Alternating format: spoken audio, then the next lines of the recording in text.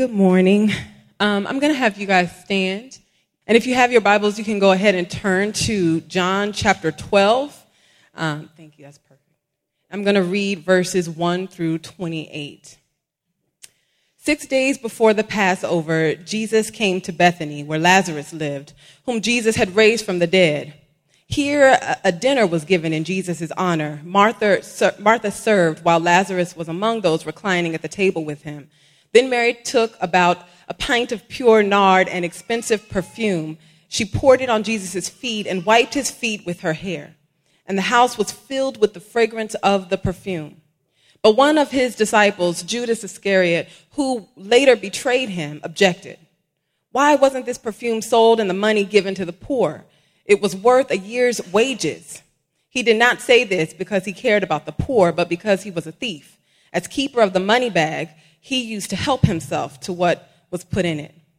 Leave her alone, Jesus replied. It was intended that she should save this perfume for the day of my burial. You will always have the poor among you, but you will not always have me. Meanwhile, a large crowd of Jews found out that Jesus was there and came, not only because of him, but also to see Lazarus, whom he had raised from the dead. So the chief priests made plans to kill Lazarus as well. For on account of him, many of the Jews were going over to Jesus and believing in him. The next day, the great crowd had come for the festival heard that Jesus was on his way to Jerusalem. They took palm branches and went out to meet him, shouting, "Hosanna! Blessed is the one who comes in the name of the Lord. Blessed is the King of Israel." Jesus found a young donkey and sat on it, as it is written, "Do not be afraid, daughter Zion. See, your king is coming, seated on a donkey's colt." At first, his disciples did not understand all this. Only after Jesus was glorified did they realize that these things had been written about him and that these things had been done to him. Now the crowd that was with him when he called Lazarus from the tomb and raised him from the dead continued to spread the word. Many people, because they had heard that he had performed this sign, went out to meet him. So the Pharisees said to one another, "See, this is getting us nowhere. Look how the whole world has gone after him." Now there were some Greeks among those who went up to worship at the festival. They came to Philip, who was from Bethsaida and Galilee, with a request. "Sir," they said, "we would like to see Jesus." Philip went to tell Andrew. Andrew and Philip in turn told Jesus. Jesus replied, "The hour has come for the Son of Man to be glorified. Very truly, I tell you, unless a kernel of wheat falls to the ground and dies, it remains only a single seed. But if it dies, it produces many seeds. Anyone who loves their life will lose it, while anyone who hates their life in this world will keep it for eternal life. Whoever serves me must follow me, and where I am, my servant also will be. My Father will honor the one who serves me. Now my soul is troubled, and what shall I say? Father, save me from this hour? No, it was for this very reason that I came to this hour. Father, glorify your name."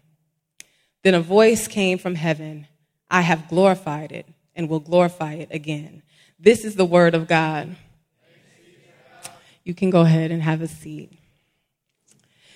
So the title of my sermon this morning is Creating Space for God's Kingdom, Prayer as the First Response. It's been a while since I have preached.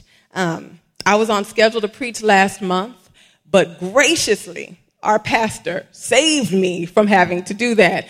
I had several papers because of the way things worked out in the syllabus. One paper was sprung on me at the last minute. Another paper got postponed. And so ultimately, the week I was supposed to preach, there were also two papers that I was supposed to write. So I was very, very thankful when Pastor David preached instead. Had I preached for you, it may have been the shortest sermon you have ever heard. Jesus wept, go with God. That's about all I would have been prepared to say. I was grateful when Pastor David agreed to preach and offered to preach instead of me. It's been a few rough months for me. But I was grateful and I was thankful, not only because, again, literally, I don't know what I would have said or how I would have put a sermon together, but also because I was not in the best of places last month. It's been a rough couple of months. The Ferguson situation, followed very closely by the murder of 20 students in Mexico, and then the Eric Garner decision, and then the killing of a 12-year-old playing with a toy, and the killing of a man in Walmart holding a Walmart product. It's been a rough couple of months. 140 plus people, mostly children, killed in a school in Pakistan. It has been a rough couple of months. I was in a very, very cynical place. A very cynical place. I got into a place where any and everything that anyone would say regarding any of these situations just irritated me to no end. To no end. We should march on Washington. For what? Why? Why should we do that? We need to work on relations between the police and the communities they serve. Should we? That's what we should do? Okay. All right. Mm-hmm. The system is broken and we must fix it. Nope, it's not broken. It is working. It's actually working. Not for me, but it's working. Any and everything a person would say, every solution. We need to end terrorism. We will defeat the terrorists. That's what we want to do, by blowing them off the face of the earth? Because that is a strategy that has proven oh so very effective thus far. Any and everything you could say irritated me to no end. I would sit in classrooms. I'm a sociologist, so I take sociology classes. I sit around other sociologists, people who have been like this is what you do. This is what we study. And the things that would come out of people's mouths, I'm like, Jesus, if you could just keep my tongue. Any and everything irritated me. I found myself for the first time in my life really being able to relate to those branches of Christianity that say, hey, let's just sit and wait for Jesus. That's about all we can do in this life. Let us just sit and wait for the Lord. It made a whole lot of sense to me because I could not see a way out. I got to a place in my life that I have not been in a very long time where the solution to pray and wait seemed like that was about all we could do. But that wasn't a hopeful posture. That wasn't something that I thought and said, yes, we can pray and we can wait. It was, what? So I'm not sure what would have come out of my mouth had I preached for you last month. But you can look at your neighbor on this morning and say, ain't God good? Really, you can say it. Say it, ain't God good? Hallelujah. Because see, in as much as it was a blessing that I did not have to preach last month, the fact that I am preaching on this specific Sunday, on this specific passage, is a testimony to how faithful and good God is. So when I was preparing for this sermon and I read the passage, there were 3 different texts that we could choose one. And the first one was this text from the book of John. And when I read it, I said, God, you are so very good. Because it spoke directly to a place that God had been dealing with me over the course of these past few months. It spoke to exactly where I was and the revelation that God had given me and the thing that had been bubbling up inside of me since I got past my funk. And so I'm excited to preach to you on this morning. God is good. See, the truth is that, in fact, all we can do is wait and pray. But oh, what a powerful thing it is to wait and pray. So in the passage that I read for you this morning, we find Jesus in the days before the crucifixion, and a transition has happened in the text. There's something new that is going on. Jesus is now aware that the crucifixion is coming. He is about to die, and he's starting to prepare himself and his disciples for it. And also for the first time in John's gospel, and one of the only times in John's gospel, we're starting to see Jesus talk about this thing, and we can see that it's a struggle for him. He didn't just go jolly off to the cross to die. Like, we see him wrestling with this thing. It's the first time that we see Jesus struggling with what he was called to do. Now, the way that John recounts this, it can be easily missed. So I want us to look a little bit more closely at verses 17 through 19 specifically. So in these verses, we learn that there was a crowd of people who witnessed Jesus raise Lazarus up from the dead.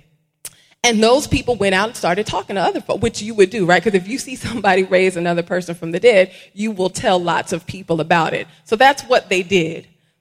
So when Jesus comes into Jerusalem, a whole lot of folk have heard about this man, and they are coming to see him. What's going on? I want to see Lazarus. I need to see this Jesus dude. Like, what is happening? So the text tells us that there are a group of Gentiles who are among them. Now, these Gentiles who approached Philip were likely God-fearers. These are people who had not been they hadn't been circumcised, and so they weren't converts, but they were very, favorable to the Jewish faith in varying degrees. Some people just thought, this is kind of interesting, and other people may have gone as far as to worship in synagogues and keep other aspects of the law. So they come to Philip, likely because he had a Greek name, and they say, we want to see Jesus. These God-fearers, these non-Jewish people, these Gentiles decide they want to see Jesus. And the word that is translated see here is more than just we want to come and look at the man who did this amazing thing. Or even we want to come and talk to and ask some questions of this man. The language that is used is the same kind of language that had been used earlier to talk about the way the disciples interacted with Jesus in the beginning. We want to see Jesus is kind of letting us know that they were prepped to believe. It's kind of that same language in taste and see that the Lord is good. They didn't just want to talk to Jesus. These were people who were ready to believe in Jesus, who were ready to follow Jesus. And so then Jesus responds. And his response should have sounded odd to you when you heard it. Jesus, there's some people, some Gentiles, they want to see you. Unless a seed falls to the ground and dies. Like, what? No, but the people wanted to see you. It's an odd thing to start saying. Like, Jesus launches off into this whole, spiel about the seeds, and then, all right, okay. So to get this, we have to see what John is trying to do. It's important to remember how Jesus understood his earthly ministry. He was very explicit that he came for the Jews. He did not come for the Gentiles. And in fact, sometimes he was offensively explicit. You may recall the story of Jesus talking to the Canaanite woman, and he calls her a dog. It works out in the end, but it just, right? Like, that's a little offensive. He was explicitly here in his earthly ministry for the Gentiles. And so what's happening in this moment is Jesus is recognizing something has changed. The time has come. My earthly ministry to the Jews is now ending, and I'm about to begin my ministry to all people. He's recognizing the weight of what's about to happen. Yes, he came to walk among Jewish people, to talk and interact with Jewish people. He absolutely interacted with Gentiles, and we have accounts of that. But often it was done in a way of sort of juxtaposing the faith of these Gentiles with the Jewish lack of faith at times, right? A way of saying, hey, look, even these people recognize who I am and are faithful. The time was coming, though, when he was about to die for all of us. So that moment marks a transition. And so when we understand that, then we can see that these verses, specifically verses 27 through 28, are in some ways a parallel to Jesus in the Garden of Gethsemane that's accounted in the Synoptic Gospels in Matthew, Mark, and Luke. There, Jesus goes and he asks the disciples to just stay up for a little bit. Watch while I go and pray. Of course, they can't do that. They fall asleep. And that's where we find Jesus in the garden praying before the Father to say, please take this cup away from me. But then ultimately, not my will, but yours be done. These verses parallel that a little bit. Now my soul is troubled, and what shall I say? Father, save me from this hour? No, it was for this very reason I came to this hour. Father, glorify your name. Now, at this point, you may be wondering how any of this is related to creating space for God's kingdom or to prayer. So we are getting there. I do promise. Now my soul is troubled, and what shall I say? Father, save me from this hour. No, it was for this very reason I came to this hour. Father, glorify your name. Two things are important to see in this in order for us to understand why these verses ought to be life-giving to anyone who may feel the way I felt at the close of 2014. First, to see the weight of these verses, we need to take Jesus' death on the cross at face value for a moment. We need to see the way we would have seen it if we had been with Jesus at the time. See, if we were followers of Jesus in that moment, we wouldn't know what we know on this side of the cross. We wouldn't have experienced yet the resurrection and the fact that this death was not an end. It just would have been a crucifixion, a common way that people were killed all the time. It happened time and time again, and it would have just looked like defeat to us. We have to see it then. Because if we look at Jesus' death on that side of the cross, then when we say things like Jesus died for our sin, Jesus died because of our sin, it means something just a little bit different. One of my favorite hymns is How Deep the Father's Love for Us. So the second verse of that says, behold the man upon the cross, my sin upon his shoulders. Ashamed, I hear my mocking voice call out among the scoffers. It was my sin that held him there until it was accomplished. His dying breath has brought me life. I know that it is finished. This is how we understand the crucifixion on this side of the cross. That's what we understand Jesus died because of my sin to mean. He died because I am sinful. We are sinful. And the only way that we could have a right relationship with God was through the sacrifice of Jesus Christ. That's true. That's absolutely true. So don't leave here thinking that that is not a good view. His death was necessary for us to have eternal life, but we only know that on this side of the cross.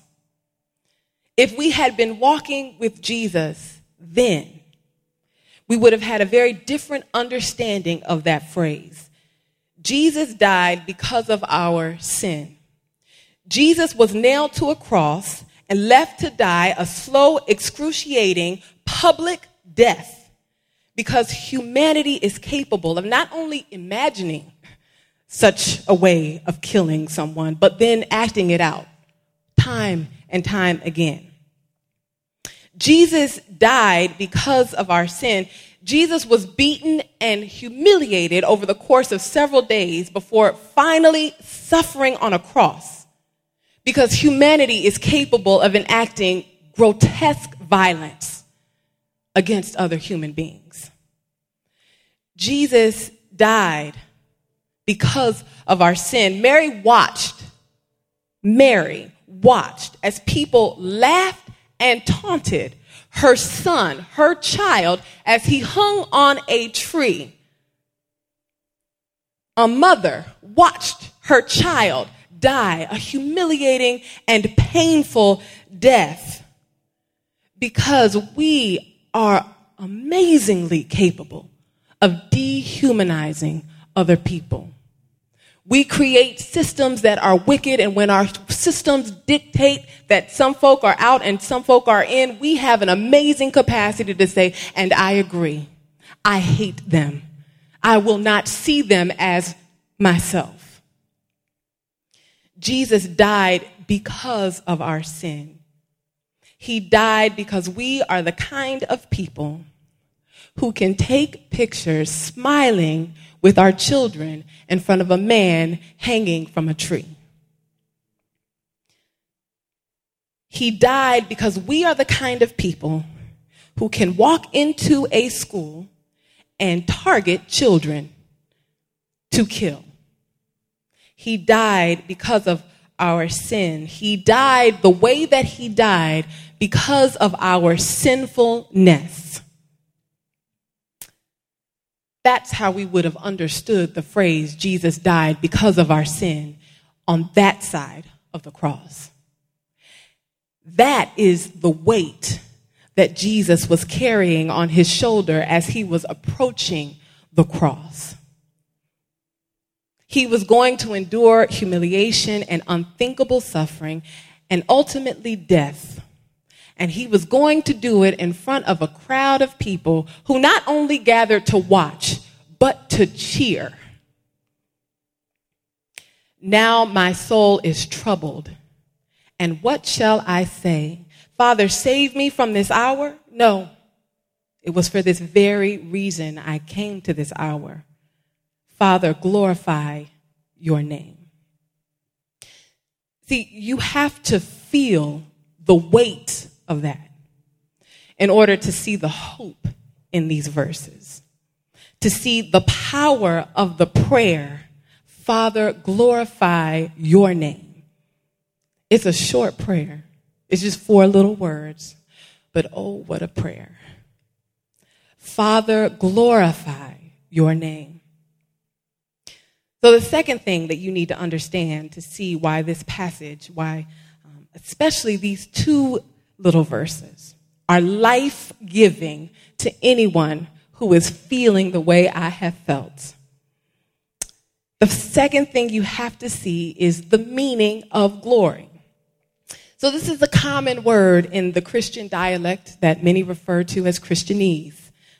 If you have been a Christian for just a few weeks even, I can assure you that you've already become a little fluent in this dialogue. See, these are words and phrases that we throw out there with no sort of explanation, and we expect it to mean something to other people because we all know what we mean, or at least we think we do. Other phrases include give it to Jesus, take it to the cross, and my personal favorite, be washed in the blood of the Lamb. Let's just be washed.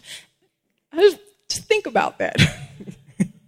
I don't want to be washed in blood. I mean, like, if you just really think about what we're saying, that's not a pleasant image. And I think that particular phrase is a wonderful example of Christianese, because when we say that, we know what we mean, right? We mean that we're saved and we're talking about the fact that Jesus died and he shed his blood, but think about it. No one was actually washed in Jesus' blood. Like, that's not what happened. The reason we say that, and the reason that phrase makes sense, or should make sense, is because it's related to the Old Testament. You have to understand, when we read, you read those little Old Testament passages that talk about sacrifices that had to be done on the behalf of the people. They were bloody, gory messes. The reason we say that is because we no longer have to literally be washed in the blood of animals, because we have symbolically been washed in the blood of Jesus. But see, these are little phrases that we throw out there, words that we say, and they don't ever really get fully explained. We all know what we mean. So glory is another one of these words. We sing about it, we use it in prayer. But you could spend a great deal of your Christian life and never hear anyone actually say, like, this is what it means to glorify the Lord. Like, this is what glory means. We all just kind of think we know what it means, right? The context clues. And we're close, I guess. But in the Old Testament, the word that is translated as glory is kavod. And so this word literally translates as weight or heaviness. So one of the most common uses of this term in the Old Testament when it applies to people is to talk about the wealth of someone, the status that they have, right? So they are heavy, they are weighty in society because of the things that they have. It was also used to talk about the amount of something. Again, the weight of it. In the New Testament, this idea is carried over. So to talk about the glory of God was to talk about the weight of God, the heaviness of God, but not just in terms of measurement. One writer puts it this way, and I love this. The term glory was used to convey magnitude. It's meant to signify a glory comprehensive, widespread, and vast. It's not, though, weight alone. It's exceeding weight. That is to say, a surpassing weight, a weight that goes beyond the bounds of excellence and eminence. When we say glory to your name, God, or we glorify the name of God, what we are saying is, God, you are the weightiest. You are the heaviest. You are the biggest, the best, the most amazing. You are the man or the woman or the woman. And I know some people are like, what do you mean, or the woman? You can say that because it's fine. God is a spirit. Don't be freaked out. You are saying God is heavy. He is weighty. He is the heaviest. So let's put this together. Jesus is facing the weight of the cross. He is about to face the magnitude of evil. He is about to face the heaviness of injustice. And his prayer is, Father, glorify your name. Facing the weight of sinfulness and injustice, of violence, he says, Father, glorify your name. And what is the response? I have glorified it and will glorify it again. Jesus, I'm already heavier. I have already shown myself to be the weightiest. And I will do it again, once and for all. So let me make it very plain for those of you who may still be like, I don't know if I get it yet. We live in a world where evil abounds. And make no mistake, this is not a new thing, right? I was talking to Maggie at the dessert for leaders, and we were just talking about the comment that people always think every generation is like worse than the one before. There is nothing new under the sun. The writer of Ecclesiastes was right. Sin, injustice, ugliness, the ugliness of humanity has been since the fall, and it will be until the return of Jesus. We live in a world where injustice and oppression, where the ugliness of violence abounds, and it's heavy. But God is, in fact, heavier. God is, in fact, weightier. God is, in fact, bigger. God is glorified. He has been glorified. Sin and evil abound, injustice abound. Hearing that school children and the teachers who tried to protect them were killed intentionally should feel heavy to you. That should feel weighty to you. That should press on you. Hearing about the injustices of racism and violence, it should be heavy. And if it's not, check your heart. It should be heavy to you. It should make you feel some kind of way. You ought to have your shoulders like this for a little bit. It ought to give you pause. It ought to knock the breath out of you. You should not be able to hear about those things and then just continue like business as usual. It's heavy. It's real. It's weighty. But God is, in fact, weightier. The sin and the injustice and the ugliness of our world is enough to break a person. But under the weight of God, those who are broken can stand. God is in fact heavier. He is in fact weightier. His magnitude is far surpassing any of the mess of our world. These kind of events should press us down, because they are sharp reminders of how inadequate we are. They are sharp reminders of what little we can do in our own strength, through our own intellect and will. They should make us feel a modicum of what Jesus felt as he grappled with the reality of the cross. And like Jesus, our response should be to pray. Why? Because the only response that we have, the only response that will focus us on the real truth, that God is weightier, that God is heavier, is prayer. Yes, injustice is heavy. Yes, violence is heavy. Yes, racism, oppression, and corruption are heavy enough to cause things to bend and people to break. But God is heavier. He is weightier. God is, in fact, the heaviest. And under the weight of the glory of God, broken people can stand. Broken people are healed. Broken systems are abolished. Under the weight of the glory of God, we are able to move and live and have our being. Prayer is the only response to the weight of this world because it is the only response that will first help us see the whole truth and will then help us know how to rightly resist. Prayer makes space for God's kingdom in our lives by reorienting us in relationship to the magnitude of God. So let me tell you this. You can march all day and all night. You can boycott every corporation in this country. You can write letters to your elected officials that are so poignant, it brings people to tears. And I guarantee you it will do absolutely nothing unless it is directed by and submitted under the weight of the glory of God. Unless it is directed by the weight and the heaviness of God, it will accomplish absolutely nothing. See, we have to pray.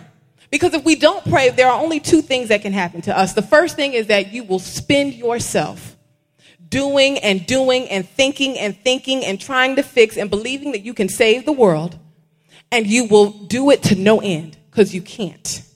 The other thing that will happen is that you will just stay broken. You will look at the world around you and you will have absolutely no hope. Last week, Pastor David talked about the importance of hope. You cannot be hopeful without prayer. It is prayer that helps us to see the truth of who God is. That it doesn't matter what we see around us.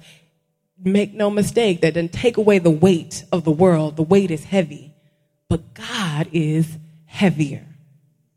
Period.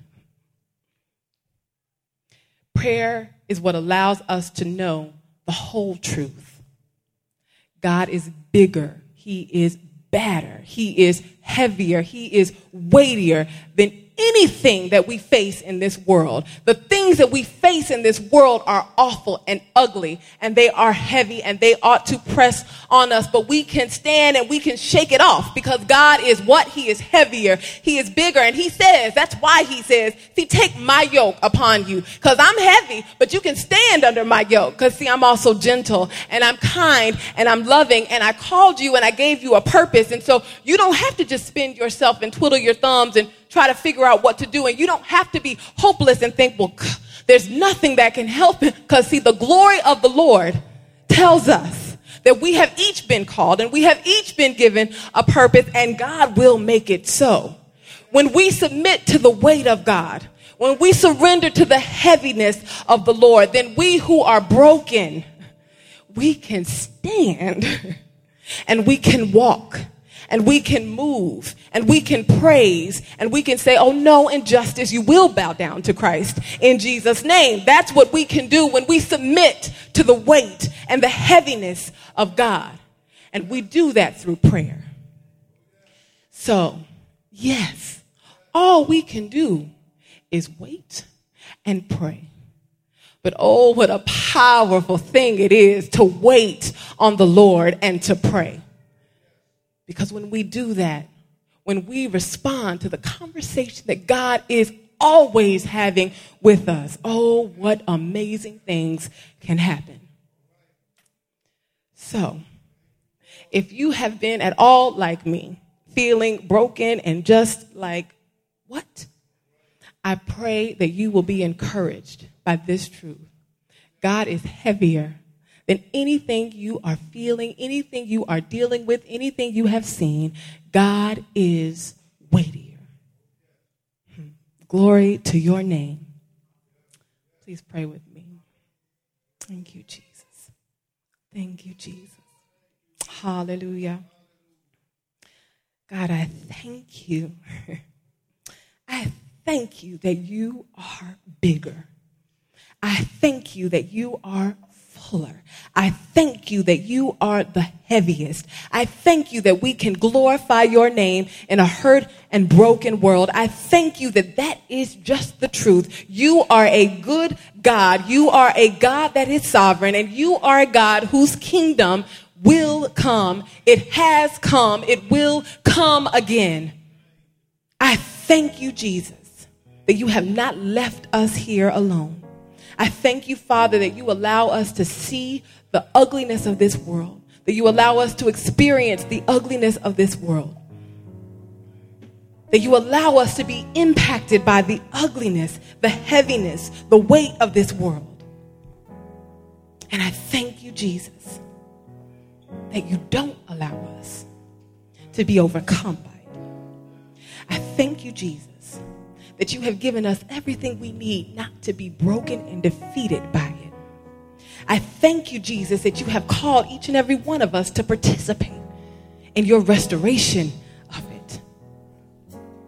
I thank you, God, that as we look at a hurt and broken world, as we are in despair, we are not left alone in that. We don't have to stay in that. I thank you, Lord Jesus, that you are constantly speaking to us and that you give us the opportunity to respond. I thank you that you delight when we respond.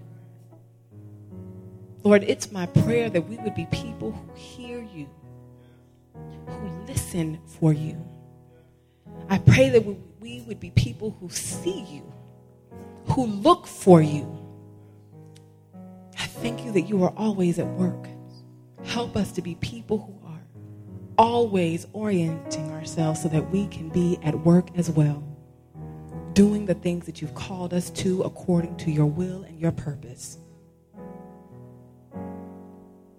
Help us to see you, God.